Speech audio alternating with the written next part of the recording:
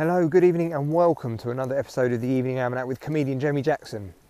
Episode 297, hurtling towards 365, a year of podcasting, and think about the value that this podcast has brought you. Think about it, all of the value. I mean, I can't think of any off the top of my head, but I'm sure there's loads. So it is the first time I've done a dog walk in the dark in a long time. It's only 8 o'clock. 1 minute to 8, but it is dark, it is rainy, that's it, autumn is here, winter is closing in upon us, winter is coming, as lots of people from Game of Thrones used to say. Fucking people who just used to wander around quoting Game of Thrones, really annoying. Some guy at my work, and I liked him, don't get me wrong, he had a cup with like I drink and I know things written on it or something, and apparently that's a Game of Thrones quote, and everyone used to just come into the office and be like, oh yeah, look, that's the old, yeah, then they just nod at each other, yeah, it's like, fuck off with your Game of Thrones bullshit. Still, I do want to watch it. Same as that hold the door bit, everyone was like, hold the door, yeah, hold the door.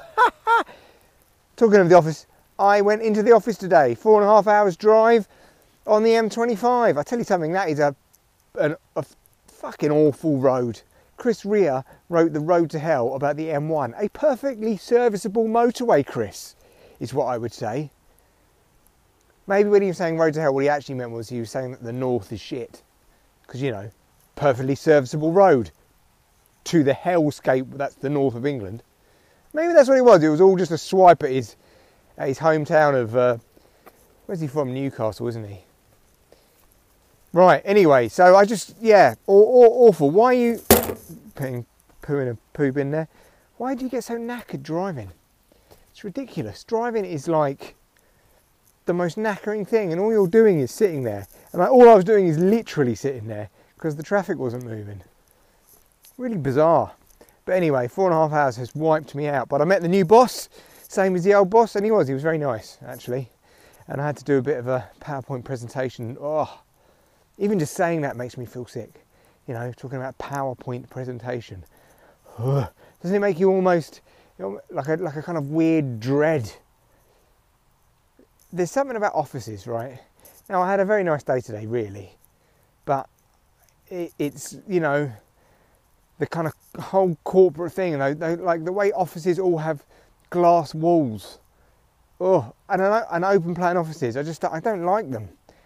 And just the sound of the doors, and you know, all of that rigmarole of going into a meeting room and plugging in your laptop, and I don't know, I really don't gel with offices at all.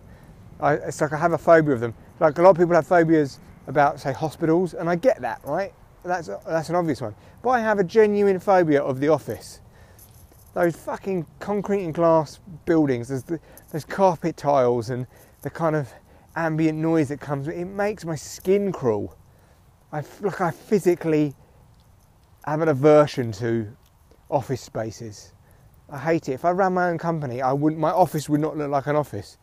It would look like an Indian restaurant. You know those old school Indian restaurants that look like your nan's front room? That's what my office would look like. I'd start a media company called something like Owl Media. You know, it'd be called something like Crazy Owl Media. Right, and then everything would just look like and I'd play Bhangra at a really low level and serve naan breads, and everyone would be working at their desk to, like, you know, Indian restaurant vibes. That's what I'd have, because I love it. I love a classic old school 90s Indian restaurant.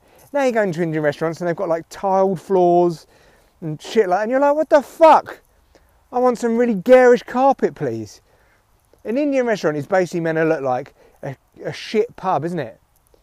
I want those booths with like red velvet seats that you sit in, and you can bring your laptop in there and also have a biryani.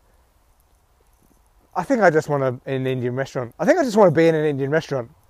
Let's just cut to the chase. Crazy Owl Media. There we go. Our office looks like an Indian restaurant.